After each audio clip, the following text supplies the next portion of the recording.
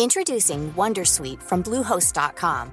Website creation is hard, but now with Bluehost, you can answer a few simple questions about your business and get a unique WordPress website or store right away. From there, you can customize your design, colors, and content. And Bluehost automatically helps you get found in search engines like Google and Bing. From step-by-step guidance to suggested plugins, Bluehost makes WordPress wonderful for everyone. Go to bluehost.com/wondersuite. Every year, one thing is always predictable. Postage costs go up. Stamps.com gives you crazy discounts of up to 89% off USPS and UPS services, so your business will barely notice the change. Stamps.com has been indispensable for over 1 million businesses just like yours. It's like your own personal post office. No lines, no traffic, no waiting. Sign up with promo code PROGRAM for a 4-week trial plus free postage and a free digital scale. No long-term commitments or contracts. That's Stamps.com, code PROGRAM. Have you ever met someone and thought their job sounded cool? Or perhaps you're wondering how you can get to a position that doesn't seem to match any of the qualifications you have at the moment? Well, if so, this podcast is for you. We found some people with jobs that you might not necessarily know about or expect people to have, and we're going to ask them about how they got there. Welcome to What Do They Do? A podcast about jobs and how people got them.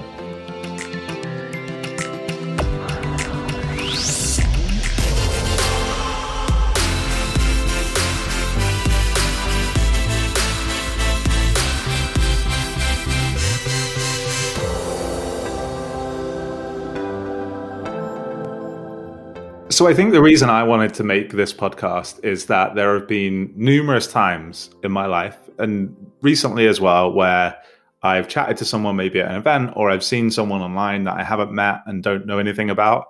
But I think, oh, their job sounds really cool, or the company they work for seems to be tackling like a really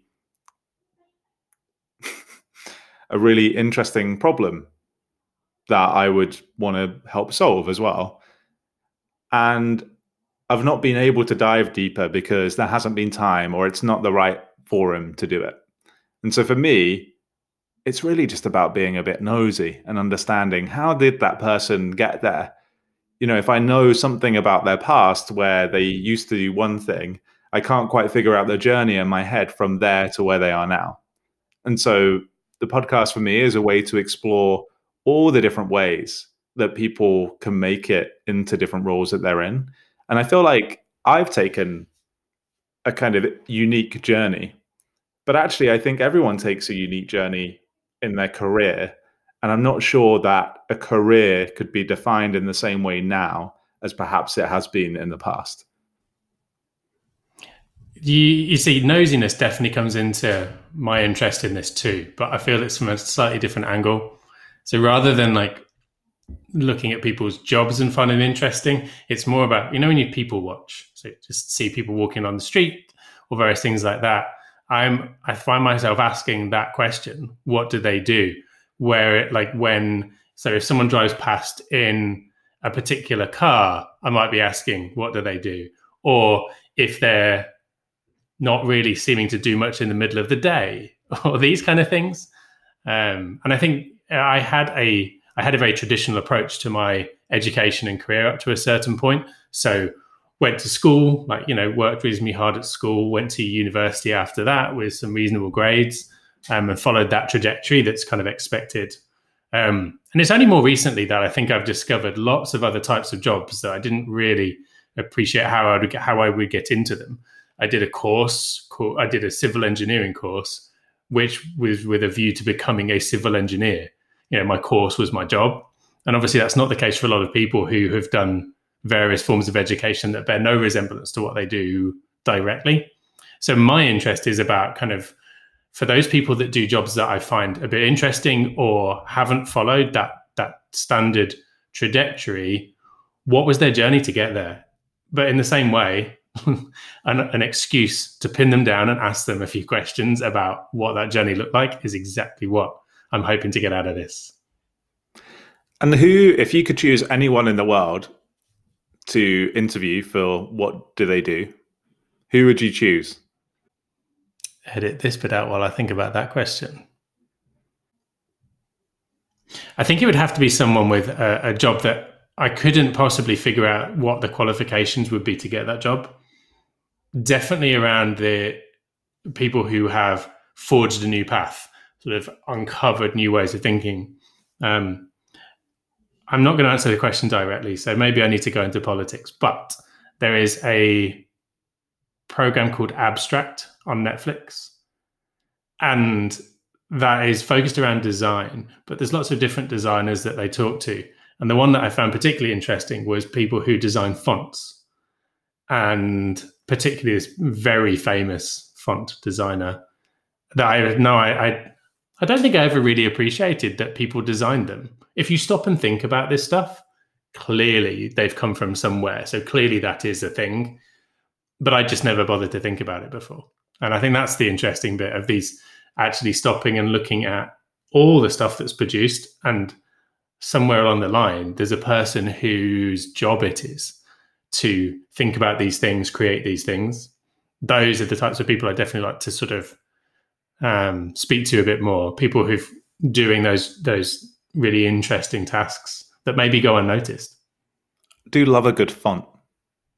Something about choosing a good pairing of fonts for a website that can make all the difference. If I think about a really poorly designed website, or if I ask my mum to create a website, she'd probably knock something up that has like Times New Roman paired with Arial and then a smattering of Comic Sans, maybe for some buttons or something. And it's amazing how... My son is a big fan of the highlight. So coloured highlights on the text, which is... I'm sure it's going to get its time again at some point. Actually, I've seen a number of startup websites recently that do like almost like an underline highlight. So it's like a line through the text that isn't under the text, it's on it, and it's a color to make it stand out. But yeah, it's one of those things where there are definitely people out there producing and selling fonts, and some just doing it for free, like there are in most areas. There's a really interesting bit in it where the tricks of the eye that you have to play into fonts. So whereas you might think that it has to be halfway down, that actually no, if you do that, it's going to look all odd. And certain letters, like I think it was a D, where a certain part has to be particularly thicker than you'd expect. Some real tiny, minute details that make a font look right. And particularly they were focusing around making a new font. So he'd discovered these pocket watches in a store, and they have a particular font on. He's like, what is that font? Who created it? And they sort of made a series of fonts based on that. You know, there is a website called What the Font. Typing that into my browser right now. Genuine thing. Used to use it. So I used to do a bit of design work. And if someone said, oh, I like the look of this website or this presentation or something like that, or they like the font somewhere, I would use that to figure out what the font is. And on most web pages nowadays, you can just look in the source code to understand what the font is because they're all served through the web. But yeah, a bit of a digression, but font designers is definitely one of those jobs where you just think, so does it take that long to design a font? And it would do, right? Because if you really think about where you've got to start from and where you've got to get to, and making sure, I think just the way the way the fonts are designed for different things would also make a difference. If you're going to design a font that's always going to be the size of me to go on a billboard, then you probably need to be making different design decisions than you do if it's just going to be on a screen on a web page. You mean they don't just drag over an 11-point font and type in like 6,000? We've all done that, haven't we? We've all done that when we're making like a happy birthday banner in Google Docs or Word, and just like where it goes over 6 pages. I think if I could choose anyone, just in recent memory, I would probably want to speak to a lady called Kim Scott. I started reading her book recently. She has a book called Radical Candor, which is about effective management and giving and receiving feedback. And effective management, not just as a manager, but actually at any level, just managing other people in your day-to-day work. And she talks about how radical candor is important. And so actually it plays in a little bit to the other day, you're talking about my perfectionism. And me not thinking. Yeah, I talked about it and you were like, what, me? Exactly. And I hadn't really accepted that before that point, but that was radical candor. Like, oh, Nadeem, we're never going to get anywhere with this because you're a perfectionist. And it's important that you said that, because otherwise we might have never got to a point where we release a podcast. And the beauty of you saying this right now is that what people obviously cannot see is that you have a pillow in front of you to make sure that the sound is as good as it can be. So yeah, you carry on talking about why you're not a perfectionist, and I'll keep on watching you with your pillow. I just told you I've accepted it, and now over the last few weeks I've embraced it, or few days, however long it's been. But Kim used to work at Google, and she reported into Sheryl Sandberg, and she said she learned some of these tips from Sheryl Sandberg. Like, basically, it was a piece of feedback that Sheryl gave her that led her to understand radical candor and come up with it as an idea. And that, for me, is really interesting, because now she has a company where they consult, like, on how to do this. And I just wonder what the direction of her career was, and it had involved a lot of management. But it's that one piece of feedback that she received that made her think more deeply about it. And then she taught management at Apple. So I kind of already know her background because I've started reading the book. But at the same time, I would love to delve into whether she thought that she would end up doing this. Did she think that she would end up being a management consultant and talking to people about how to give and receive feedback?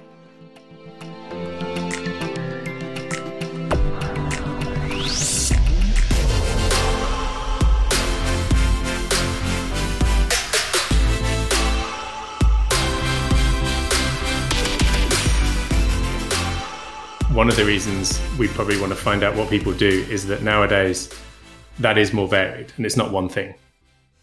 So if you ask someone, if you want to find out what they do, the answer might be several things. Great example of that was I was at an event where the director who was kind of running the whole show from behind the sort of sound booth, so I suppose directing it, I don't know if that's the right term for her, but I went to speak to her in one of the breaks, and pretty much, did ask, like, do you do this a lot? She actually turns out she does several things.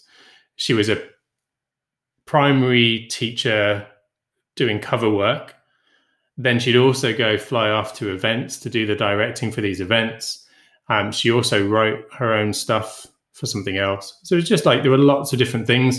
And I think that is much more the case these days, that people don't really define themselves by one particular job. So you ask someone what they do, it might be a variety of things.